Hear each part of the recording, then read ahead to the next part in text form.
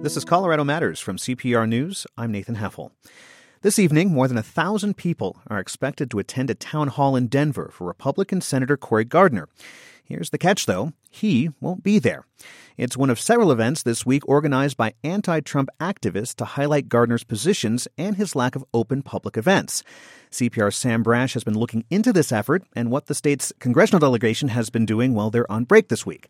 Welcome to the program, Sam. Hey, Nathan. All right. These mock town halls, which are really kind of protest, have also been put on in Fort Collins and Boulder. Who's behind them? Yeah, the network leading the charge here is called Indivisible. They're all over Colorado. There's over 100 of these groups, and they've mostly sprung up since the election to resist the Trump administration. And these mock town halls, they're straight out of the Indivisible playbook. They want Congress members to either have to face angry crowds or to take heat for avoiding them. And that's what Indivisible is doing with Gardner, correct? Making an issue out of his not holding a town hall? Yeah, exactly. I went to an Indivisible event last week where they dropped off a petition calling for a town hall with Gardner. I met Ranger Miller there. He's an airline pilot, and I asked him if he could understand why Gardner wouldn't want to hold a town hall and set himself up for bad publicity. If you get elected, then you get elected by a certain amount of people, but the other people are still your constituents. You still have to represent them, and you should go out and talk to them. And if it's a little bit bruising sometimes, well, that's democracy, man. You need to get out there and play the game. Well, how is Gardner responding to this pressure? Well, his office has met with some of the protesters, and this week, during the recess, he's been traveling the state to meet with industry groups and some constituents on targeted issues like the aerospace industry. He also spoke at the Governor's Agriculture Forum. Afterwards, Joe St. George with Fox 31 News asked about his schedule. So as of right now, no plans to hold a town hall? Look, we've had a number of teletown hall opportunities. We've had a number of opportunities to go to open forums. But no in-person town halls? So we're going to continue working on meetings where we get to meet Coloradans across the state. That's what we're doing today. That's what we're doing tomorrow. We'll continue to do it throughout the week. So even with all this pressure, he's not committing to a live, in-person event at this point. I see. So what are other members of Colorado's delegation doing? Are any of them holding town halls this week? Yeah, not really. Only Representative Ed Perlmutter, a Democrat, has a public community event planned this week. He'll be answering questions from constituents at a library in Thornton on Saturday. Republican Representative Mike Kaufman has been touring his district to hear ideas about how to repeal and replace Obamacare. He didn't hold any public events, though, so town halls didn't really happen over the recess. Is it unusual for Congresspeople to hold so few public forums during a week-long break? Yeah, so Vice News looked nationwide, and they found that Republicans in Congress are holding far fewer in-person town halls compared to this time last year. Keep in mind, though, that last year was an election year, and town halls are common campaign events. And even though they aren't holding public events, several representatives do have upcoming telephone town halls. All right, these telephone town halls, how do these work? Yeah, so telephone town halls are like massive conference calls. Republican Representative Ken Buck held one last night. People signed up beforehand on his website, and then at a set time, they got a phone call. I'm hosting a live telephone town hall right now, and I hope you will join me. Please stay on the line, and you will be instantly connected with me and other folks from across our congressional district. People press 0 to record a question. Some are chosen to talk to the congressman. Karen from Douglas County submitted a question on health care. Then she actually shifted topics when she got connected with the representative. I am so concerned with the rise of the neo-Nazi movement and the white supremacists in America right now. And here's how Buck responded. Take another question. Yeah, if you didn't catch that, he said just take another question. So these are pretty tightly controlled events. Are these telephone events popular with the Colorado delegation? Yeah, they are. Representative Polis, a Democrat, had 2 last week. Representatives Tipton and Perlmutter have telephone town halls planned. Senator Gardner has said that he probably will hold one in the near future. Congresspeople say they're an easy way to get the pulse of people all across the state. But they don't satisfy the Indivisible activists, right? Yeah, no, not at all. They complain that the questions are often pre-screened. Often, also, Congresspeople don't announce when they'll hold the teletown hall. So you sign up online, and then maybe you get an unexpected conference call from a senator at work, and you can't take it. So they just aren't the same opportunities for public pressure or media attention as compared to, say, like an in-person event. All right. Other than town halls, or a lack of them, what has Colorado's delegation been up to this week? Well, 4 out of the 9 of them are actually out of the country. Democratic Democratic Senator Michael Bennet is in Cuba and Colombia to discuss trade. Representative Diana DeGette, another Democrat, is in Japan. Republican Representatives Scott Tipton and Doug Lamborn are both meeting with the German Bundestag. That's the German parliament. I just kind of wanted to say Bundestag on the radio. But in any event, this week, the delegation is really picking up a lot of frequent flyer miles. They're flying around the world. All right. So that's what Colorado's delegation was up to this week. Do they have any public events planned in the next few months? Yeah, a few. Representative Jared Polis, again, a Democrat, has town halls planned for next month in Boulder and Fort Collins. Representative DeGette will apparently hold a community event in the coming weeks as well. Kaufman says he'll hold one in April. That should be really interesting. He's in a swing district where Indivisible is very active. So plenty to come, but for now, the delegation is heading back to Washington to get back to work on Monday. All right. Thanks, Sam. Thank you, Nathan. That's CPR's Sam Brash. You can read more about the delegation and see dates for their upcoming public events at cprnews.org. Who can use what bathroom is once again in the political spotlight. Earlier this week, the White House announced it's revoking an Obama-era directive. The U.S. Education and Justice Departments jointly issued the guidance last year. It told public schools to allow transgender students to use the restrooms and locker rooms that match their gender identity. Daniel Ramos of the LGBTQ advocacy group One Colorado is concerned the new administration's move puts transgender students in a vulnerable position. Jeff Hunt sees this differently. He is Vice President of Public Policy at Colorado Christian University in Lakewood. Jeff, Daniel, welcome to the program. Yeah, thank you. Great to be with you, Nathan. Daniel, in an official statement, Education Secretary Betsy DeVos said the previous administration's guidance raised too many legal questions. She adds there's no, quote, immediate impact to students by rescinding the guidance. What do you think of the notion that the federal guidance was confusing and hard to implement? Yeah, so I think that the statement from Secretary DeVos on the impacts of rescinding the guidance are much more than just practical. It really sends a message from this administration that transgender young people and their safety in schools doesn't in fact matter. And we've also seen that, the Trump administration vowed to protect LGBT people during the campaign. And this is just another example of him turning his back on a community that he promised to protect. Now, here in Colorado, there is already state legislation protecting transgender individuals from discrimination in public places, and that includes schools. What could this order from the Trump administration mean for Colorado schools legally? So legally in Colorado, and this is based on a law passed in 2008, the Colorado Anti-Discrimination Bill, which, as you mentioned, does protect people in places of public accommodation, which includes schools. And two, that the Department of Regulatory Agencies has also agreed that this does allow students to participate in activities, athletics, and use facilities that correspond with their gender identity.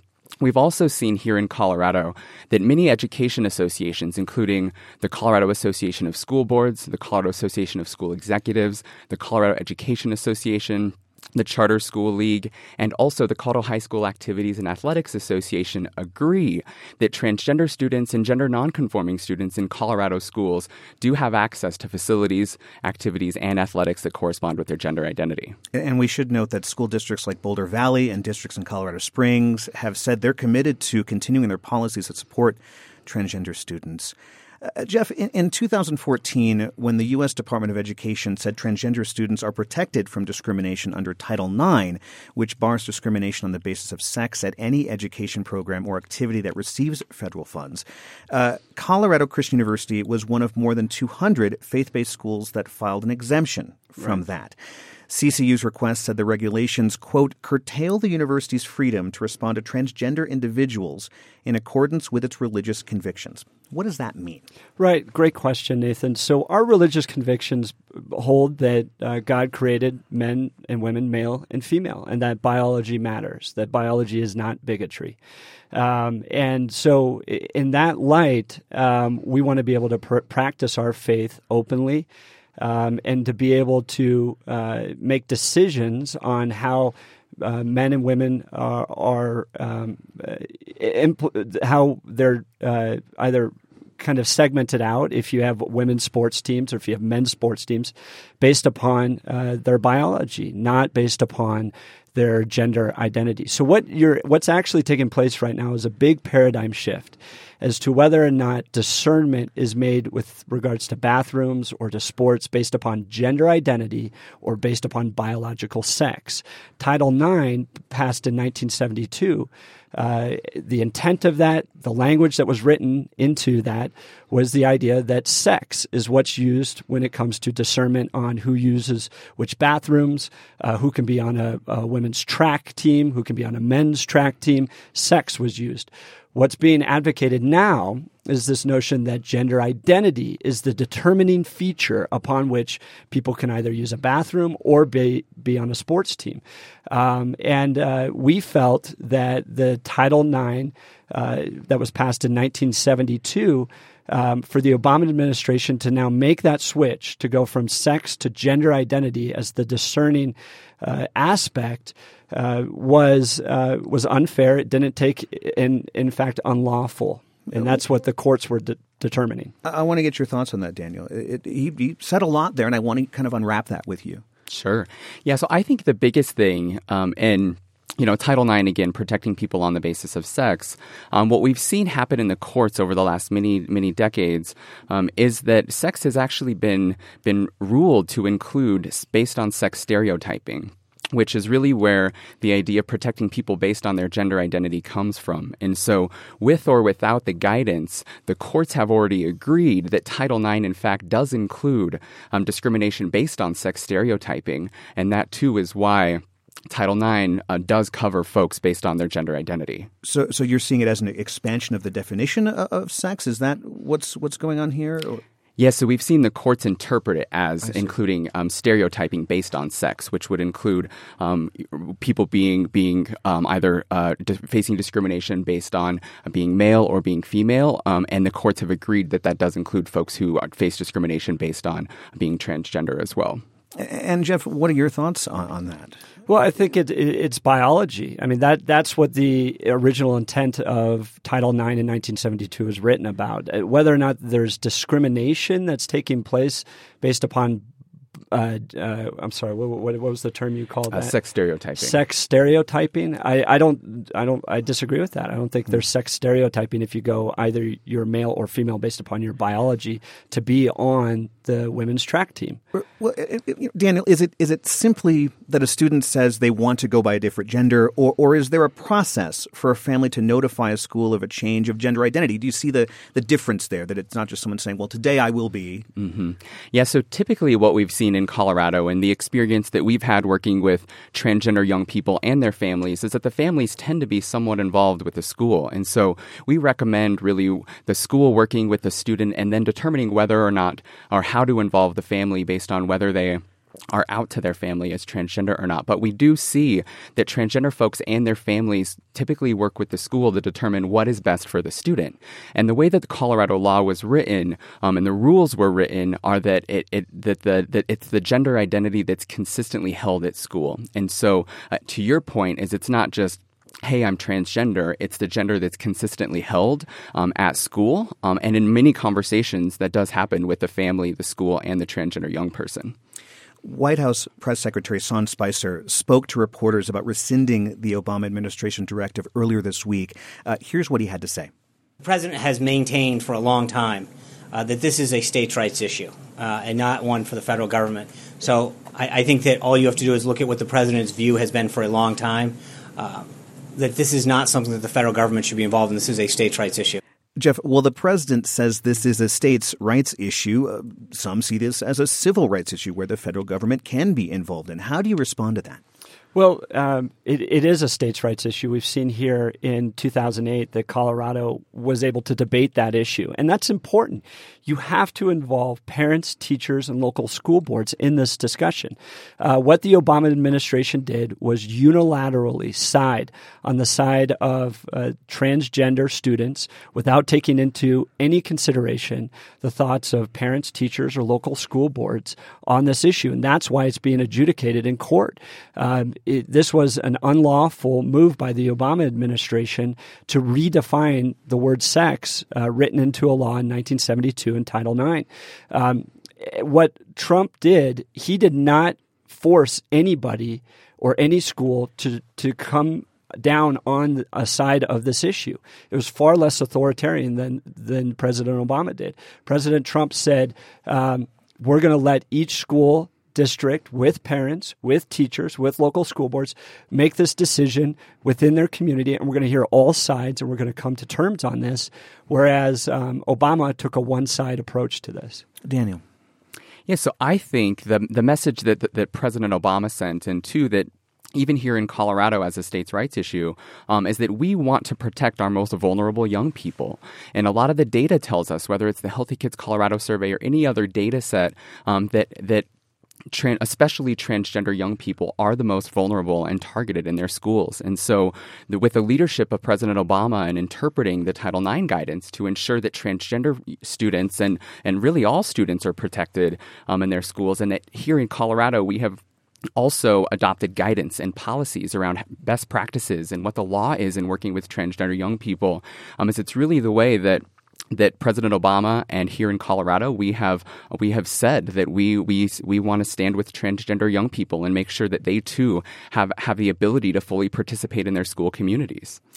You're with Colorado Matters from CPR News. I'm speaking with Jeff Hunt. He's Vice President of Public Policy at Colorado Christian University in Lakewood. He also directs the university's conservative think tank, the Centennial Institute, and Daniel Ramos, who you just heard, of the LGBTQ advocacy group One Colorado.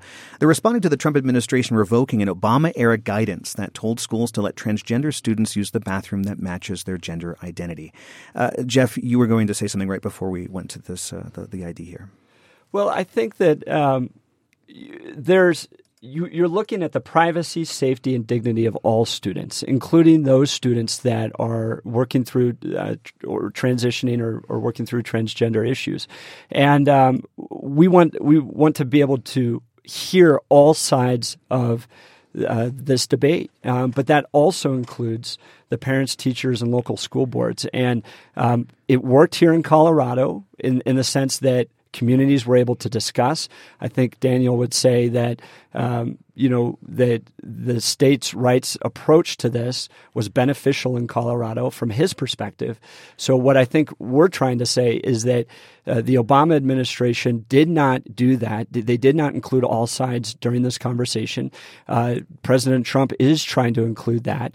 And if you bring it back down to the level of the states, you're going to allow all voices to be heard. But there seems to be that point of civil rights versus state rights. Is that something that you're at least able to take a look at and understand a bit? Well, I think when you're getting down to the civil rights nature of this debate, right now the transgender community is not a protected class in federal law. We're going to find out if that's the case when the Supreme Court hears this case out of Virginia in the next few weeks. But the challenge that we have from a faith community on these issues is that we have a different approach to how you look at and engage with the transgender community, and we want to be able to explore those. That's why we sought our exemption, because we look at this world. Listen, Facebook has 71 different genders that someone can choose from. The Christian voice into this is to say there's two genders into this. We want to help the transgender community from our perspective and say, pursuing the different routes that with 71 different genders may not be the best route. And if you look at our perspective, the voice, the definitional voice that we have into our community is that God created you male or female, and that healing takes place within that context, and we want to be able to share that voice. And I want to note that your school was granted exemption from that guidance last summer. Isn't that correct? It was. That's correct. I want to move on to the announcement from the White House. Comes just before the Supreme Court considers a case of transgender bathroom access in public schools. Gavin Grimm is a 17-year-old transgender student at a Virginia high school, as you mentioned. He sued his school after it banned him from using the men's restroom.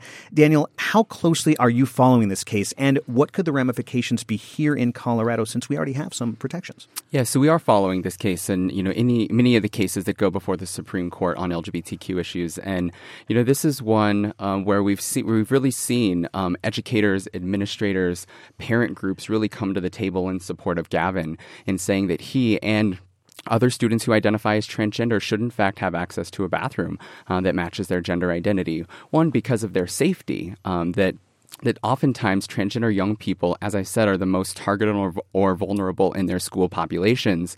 And for them to be in a bathroom where they feel unsafe, or for them to not be able to fully participate in their school community, has lasting effects on the academic opportunities that they have and really the lifetime opportunities that they have. And so we're following this case very closely because it could have really lasting impacts on transgender young people all across the country. And then also really working through how we respond as a state, where we do already have protections for transgender young people, and we do believe that transgender young people should have access to a bathroom that corresponds with their gender identity, and many of the statewide education associations in Colorado have agreed. But Jeff, I understand that privacy and safety is also a concern of yours, isn't that right? Yeah, absolutely. So what this court case out of Virginia is going to force upon this discussion is this, what it gets back to this larger issue as to whether or not discernment within bathrooms is based upon sex or based upon gender. So the Daniel and the LGBTQ movement still arguing for discrimination when it comes to who gets to choose a bathroom. A cisgender male cannot go into a women's restroom, right? I mean, that's correct. So there's still discernment and discrimination that's taking place based upon that. What they're saying is that the discernment or discrimination should be based upon gender identity. But the challenge that we have with this court case is that it removes those opportunities for negotiation. So what they're arguing is that single stall bathrooms, which Mayor Hancock has implemented as a good negotiation when it comes to building here in Denver, is not good enough when it comes to gender identity within bathrooms. So this young man in Virginia does not want to be able to use a single stall bathroom. He wants to be able to use the men's restroom? The men's restroom. Based upon his gender identity. And that inability to find a place of common ground is actually an issue that Neil Gorsuch has brought up. We've lost this ability to negotiate and find areas of commonality because we're relying upon the courts to determine these social issues. But there still is that fundamental question of privacy and safety on both sides, right, I believe, of this issue. Daniel, I want to get to this question. We're running out of time. When it comes to the university level, transgender students have a lot more ability to select and attend schools that are welcoming. Why then do you think a private faith-based school like CCU should be open to the needs of transgender students? They have an exception to the guidance. Yeah, so I think it's less of that, and it's more about are private universities receiving public dollars, and are they denying specific students based on their gender identity or their sexual orientation? And so it really is this bigger question of, should public dollars be being used to deny services or even in fact discriminate against people based on their sexual orientation or their gender identity? Now, CCU does accept federal funding. Is that correct? Mm-hmm. In some shape or form? Right, but primarily through scholarships, right. And would you, Jeff, at CCU accept or welcome a transgender student? Well, I don't think it would. See, the challenge is you're looking at this from two very different worldviews, right? So Daniel here says that if a student is transgender, and I don't mean to put words in your mouth, but I'm just trying to look at it from your perspective, that to be able to allow them to live out their transgender identity is an important aspect to their health and their well-being. From our point of view, we look at it, and the same thing with the LGBT, anything within that community, including homosexual issues. We look at that and we go, God has created this world in a certain way. He created men, male. He created women, female. Their biology matters. Actually, to buy into transgenderism in our worldview would be heresy. It gets into the heresy of Gnosticism. And so for us to help a student that is dealing with gender dysphoria is to help them to identify who God created them to be, either as male or female, not to support their transition. That would actually be, in our position, a disservice to those students. Now, I want to have Daniel respond to that, because what are your thoughts on what he says? Yeah, so it's a great point, and I think it's also a good way to talk about. One of the issues we're working on here in Colorado is banning the practice of conversion therapy, which as Jeff just described, is any effort at changing someone's sexual orientation or their gender identity. Because currently in 45 states, it is still legal to practice conversion therapy. And so we will be working on a piece of legislation this year that would ban that practice and make sure that no state-licensed mental health professionals can use efforts aimed at changing an individual's sexual orientation or their gender identity. Because what most major medical and mental health associations have said is that conversion therapy, in fact, is not founded in science, and in fact, it does more harm than good. If we look at the consequences of young people who have experienced conversion therapy, and we look at suicidal ideation or attempts of suicide, the numbers are alarming. And so that, too, is one of the things we will be working on to make sure that no young person has to be told that who they are or who they love is wrong, bad, and needs to change. And we should note there were some controversial terms that were used here. I want to finally wrap up with you two asking each other questions. I think it's important that you two have that dialogue. So let's, Daniel, what questions would you have for Jeff?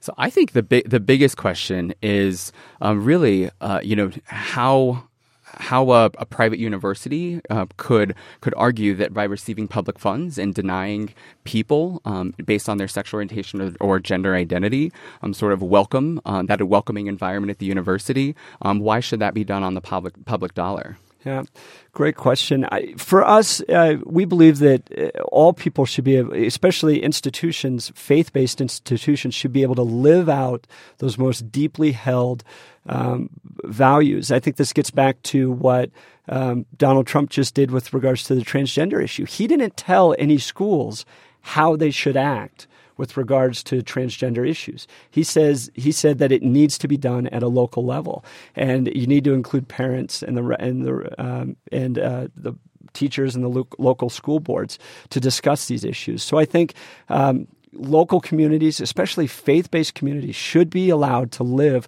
according to the dictates of their faith. That's important. And briefly, your question for Daniel. Yeah, my question for Daniel is that's good. You kind of stumped me there, Nathan. Well, briefly, I was thinking of responding. Less than a minute. Less than a minute. So my question to Daniel is, you talked a little bit about suicide and the different rates. The people who have gone through surgeries are 15 times more likely to die of suicide. Do you think that you're open to alternatives other than just embracing the transgender movement to help people that are dealing with gender dysphoria? Yeah, so I think for me, as a non-transgender person, I don't think that that's my decision to make. I think that in many of the transgender folks that we work with and their families, that it's really a decision for them to seek the medical and mental health services that they need to be who they are and to live their authentic selves. And that's all the time we have. Thanks to the both of you. Daniel Ramos is the executive director of One Colorado, the state's largest LGBTQ advocacy group, and Jeff Hunt is vice president of public policy at Colorado Christian University in Lakewood. This is Colorado Matters from CPR News.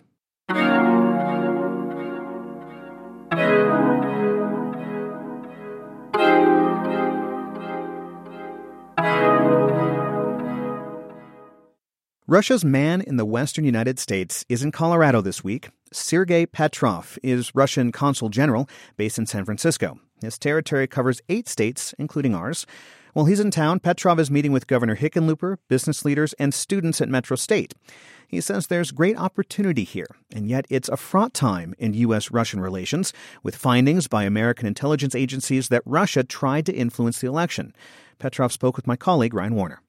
Welcome to the program. Thank you very much. I'm happy to be with you. What makes you think this is the time for improved relations and increased trade between Russia and, I'll say specifically, Colorado? I think it's a time of opportunity. It's a new administration in Washington, D.C., and we are very hopeful that we'll be having renewed dialogue with the new administration. But at the same time, our attitude towards the United States has always been the same. We consider this country as one of our main partners, be it world politics, be it economy, be it trade. I'll say that the amount of trade between Colorado and Russia is relatively small. Currently, according to Colorado's World Trade Center, the state exports about $18 million in goods to Russia, imports about $6 million. A big part of Russia's import trade to Colorado is, for instance, airplane and helicopter parts. Colorado, in turn, sends Russia computer components, integrated circuits, that kind of thing. Where do you see opportunities for increased trade? You did put it pretty diplomatically that our trade is not that big. I would put it that it's too small for Russia and Colorado, and same goes for our trade with the United States in general. I'm sure that we have lots of opportunities here in trade, in investment, in having some joint projects. If we speak of what you can take to Russia, Russia is still in the middle of a big economic transition. That would be true about any sector of our economy. So our economy will require lots of machinery, good technology. I think that could be number one. It's actually number one, as far as I know, in our bilateral trade with Colorado right now. But I think this could increase even more. You mentioned transportation equipment, helicopter part, and aircraft parts. With Colorado being a very well-known state with advanced aerospace industry, I think this is huge potential for the future. What's interesting is that the U.S. actually purchases an engine called an RD-180, which has been the subject of extended debate in this country. This is a rocket engine. Congress has called for an end to their use in the U.S. in 5 years, with the idea of developing American rocket engines to get payloads into space. What would you say in particular about that aspect of aerospace? Yeah, I would say that it's a wonderful example what we can do together. This project has been going on for like 15 years now. Yeah, and it's connected to let me say, United Launch Alliance in Colorado. Absolutely, and it will be going on for some time, as far as I know. Certainly, it's absolutely sovereign decision for this country to have their own agents and use them for the space launches. But as far as I know, nobody complains about that right now. If we speak about people who are in space industry, everybody's happy because Russian engines are first reliable and second cheap. I'll say if there's one man who's interested in an American replacement for the Russian engines, it's Elon Musk at SpaceX, who is in a race to try to develop something cheaper. President Trump has talked about improved relations between the United States and Russia, but he has come under a lot of pressure to take a firmer stance towards your country. Earlier this month, Colorado Senator Cory Gardner and several colleagues wrote to Trump, urging him to pursue, using their words here, a results-oriented but tough-minded and principled policy.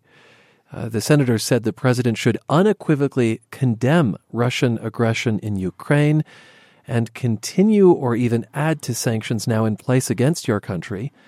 On the subject of cyber warfare, the letter said that the U.S. must have, again quoting, a firm response to this belligerent behavior from Moscow, possibly including diplomatic and economic action and a stronger military posture in Europe. This no doubt refers in part to Russian meddling in the election. Does that sound like the basis of a friendlier relationship? You talked about a lot of opportunity here. I think some would see that very differently. We have lots of opportunities, lots of potential, including many challenges that we have in the world, be it terrorism, be it nuclear proliferation, or proliferations of weapons of mass destruction, cybersecurity, by the way. as well as many even bigger challenges like climate change, like fighting diseases, like protecting our oceans. So we can go on and on with these global challenges that we have. I respect every American politician as I respect my Russian politicians. And yes, we are separate sovereign countries, and we have every right to have our own decision and our own policy. So no matter what is being said about Russia right now is pretty much proceed from not very reliable sources, not very reliable information and facts. That's very unfortunate. Well, let me say that these are U.S. intelligence agencies. But we can... So I just want to interrupt there. These are U.S. intelligence agencies. And I guess I'd like to ask fundamentally, do you acknowledge Russian meddling in the American election? Absolutely not. If we speak about Russian government being involved in this kind of hacking, it's absolutely ridiculous. If we are speaking about people from Russia being involved in that, I don't know. Hacking is a universal problem, and by the way, my government has been talking to the U.S. government for several years now, suggesting that we deal with this challenge together. As part of his sanctions in December, then President Obama expelled 35 Russian government officials, including 4 employees of your consulate, I believe, saying they were intelligence operatives involved in trying to influence the election. Did any of those 4 employees engage in espionage to throw the election? Absolutely not. Elections in this country is a matter that Americans deal with. You were assigned to the Russian embassy in Washington, D.C. in the 1990s, and you've been in your current post, which is based in San Francisco, actually, since 2013. Sergei Petrov, how do you think the U.S.-Russian relationship today compares to, let's say, when you began? Do you think it's more tense? I think that when I was in Washington, D.C., there was a lot of euphoria on both sides after we did away with communism. But it seems like we still have some, and it's quite natural, we still have our interests that could be a little bit different. And it's natural for big countries like the United States and Russia, with our own histories, traditions, cultures, we're different, and that's the beauty of it. It's like all people are different. Same goes true with countries in the world. Thank you for being with us. Thank you, Ryan. Sergei Petrov is a general consul of Russia, a consul general, rather, of Russia. He's in Colorado this week to promote trade. He spoke to Ryan Warner. This is Colorado Matters from CPR News.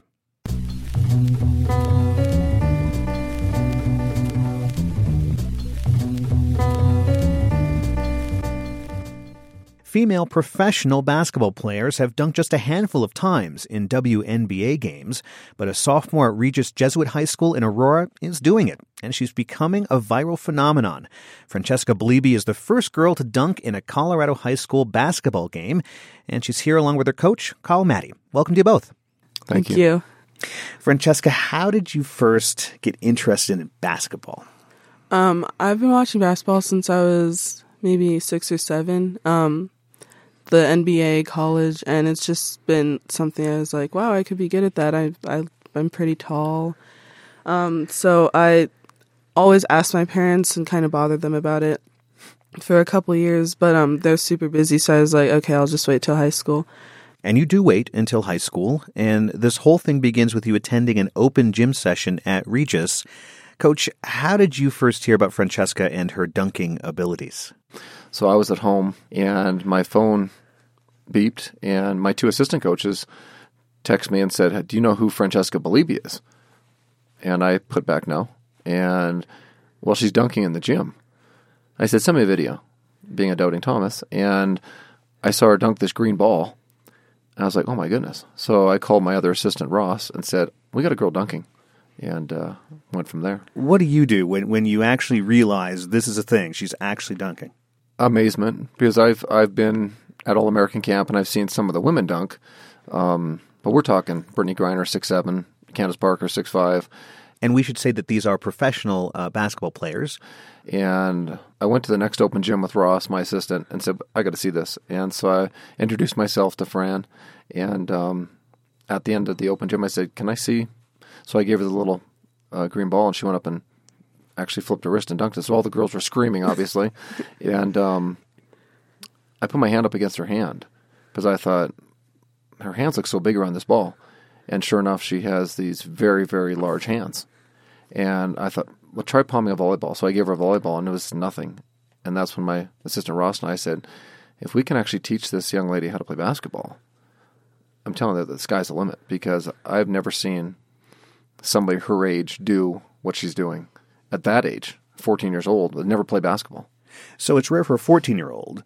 It's rare for a 14-year-old girl. It's rare for a woman to do this. Why is that so rare? I just think, one, the hands are smaller. They can't palm the basketball, so they have to use two hands to flush it. And Fran can palm a ball. She can palm men's basketballs. And it's been about 17 months now, and you've played 2 seasons on the varsity team, and you started from square one. You didn't know the fundamentals of basketball. How has that been, learning everything that you've learned in such a short amount of time? I mean, it's definitely been a process, because it's hard to go from watching it and not understanding what's going on, and then playing it and trying to understand what's going on. So, like, it's just been a process of just learning, practicing, just understanding a lot of the rules, like the 3-second calls and like why you're fouling for certain things. Coach, what's it like working with someone like Francesca, since you've not only coached her in games here in Colorado, but around the country too? It's a joy. To interject what she was saying, she makes it so simple, but you're talking about her first varsity game when she was in California, and she gets the ball at center and just runs full speed and makes a layup without dribbling. And I look at my assistant, all the girls burst out laughing, and then my assistant gets upset because here's a young lady that doesn't even understand the rules of the game yet, let alone the little things like reading screens. Or the game of basketball is very hard to pick up. So it's a testament, first off, to how smart the kid is. Because when we had the open house last year in November, she's at the math table. And she's not at the basketball table. And I'm like, Fran, get over here. We're trying to encourage young 8th graders to come to Regis. And she picked up the rules pretty quick, was doing 360 passes to the corner where I said, just make the easy pass. Like the stuff she saw on the NBA or whatever was how she learned how to play the game. Whereas a coach, you're trying to teach, like she said, double dribble, 3 seconds. Those fundamentals. Fundamentals before we get to something Jordan-esque. Did you know what you were doing was rare for a woman to do? No, I really didn't. I thought like guys dunk, so like maybe I figured girls could dunk too. Well, because you'd been seeing her dunk in practice, but she didn't dunk in a game until last month, isn't that right? Correct. What happened when she finally made that dunk in gameplay? Yeah, we're playing Grand Junction on a Friday night, and she was out for about 3 weeks with a sprained ankle. Oh. And during that period, we lost a game, and obviously I was very frustrated not having Fran, but I think Fran was frustrated with not being able to go on the court. So like she said earlier about wanting to get out there, I'm sure she was just exploding inside. She got the steal, and my assistant turned to me and said, she's going. And she just took off. And probably the most amazing thing was the team, because she took off and the whole team ran to me. And the game's still going on. Right, they all ran off to you. I'm running on the court to go, timeout. I didn't want to get a technical foul because all the girls rushed the court. Take us into that moment. You're on the court. You've got the ball. You're going to go for it. Take us there.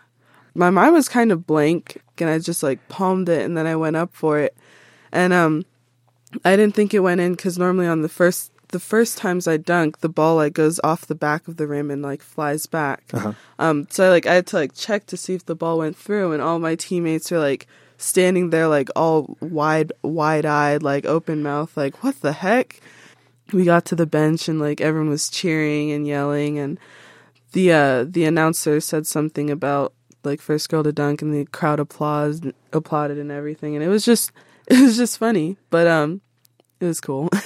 And that's the video that everyone's seen where you've dunked for the first time, right? Yeah, we went across the street for dinner. The coaches go out, and we sat at the table eating pizza, and SportsCenter went up, and my assistant from years past is the head coach at Castleview. So Matt took the clip and sent it off to Max Preps, and then it hit ESPN, whatever it hit, but we were sitting there having pizza, and we looked up, and top 10 plays, just every athletic person or anyone that puts on TV, and so we're watching it, and 5, 4, 3, and all of a sudden, what the heck, there's my girl, and she's number 1. And at that point, I think that's when it really hit me, the impact, because the amount of college coaches, 1 in the morning, I turned the phone off, my phone died, and then for about 5 days after that, like you said, it went viral. It went to 5 different languages around the world, people from Europe. I'm from Canada. All my friends back home. Is that your kid? I was like, yeah. You can see that dunk at cprnews.org. Was it that instantaneous? You uploaded it and boom, it's on ESPN, or did it take a couple weeks? Or Oh, no. Really? No. We went back home and we were watching Disney Channel or something, and then our coach texted it was going to be on ESPN. So we turned it on, and like the same thing that like coach went through. I'm watching it, and I thought I was going to be like number 10. Gets all the way down, it's number 3. 2 NBA guys, so of course I'm thinking it's going to be another NBA guy, but there I was, and number 1, and it was like 11 p.m., maybe like 3 hours after the game had ended. And I was just surprised they got it up so quick, but it was just another dunk for me, so I thought it would be over by the next day, but no, it definitely wasn't. It's still blowing up, so it was funny for me. And Coach, you've been contacted by over 200 colleges with Division I basketball programs about Francesca. That's unusual, right? I've had a lot of girls go Division I. At Regis, we've had 32. I've never in my life have had that many coaches call, hey, we got an offer. Hey, if she doesn't want to go there, we have an offer. In fact, yesterday I didn't tell her, but she was voted Player of the Year in the conference, which is huge, especially for our conference. Now, why is it so huge? Because, of course, I'm assuming because she's brand new at this. Exactly. The past winners have all been high major Division I players. And for a 15-year-old sophomore to be chosen, pretty incredible. How does that feel for you? It's cool. I mean, couldn't do it without my teammates. Like, they're just always there trying to keep it all in check, and then just continue to play as a team. And it's a lot thanks to them, but I guess a lot to me too. So it's been cool. It's cool. Is there a basketball scholarship in your future? Is this what you want to do? Do you want to pursue this after you graduate from Regis? I mean, I'd love to play basketball in college. I don't know. I'm still a sophomore. I still have, I guess, another couple years before I think about what college I want to go to. So I'm just going to try to enjoy that, keep playing with my team. And well, what about being a role model? People look up to you, literally, I know. And also, figuratively. I mean, it's funny. I know, like, some of my sister's teammates on her club team are like they all love me, and it's just like interesting. And I know my mom talks about it all the time, like with this dunk. Now I'm like giving other little girls like hope that maybe they could do it too, and they all just really look up to me. And she always says that my attitude and how I act, like that's what goes behind it. And if I'm a role model now, I have to like make sure my attitude matches it. Francesca, Coach, thanks so much for being here. Thank you. Francesca Balibi is a sophomore at Regis Jesuit High School in Aurora. Her coach is Carl Maddie. This is Colorado Matters from CPR News.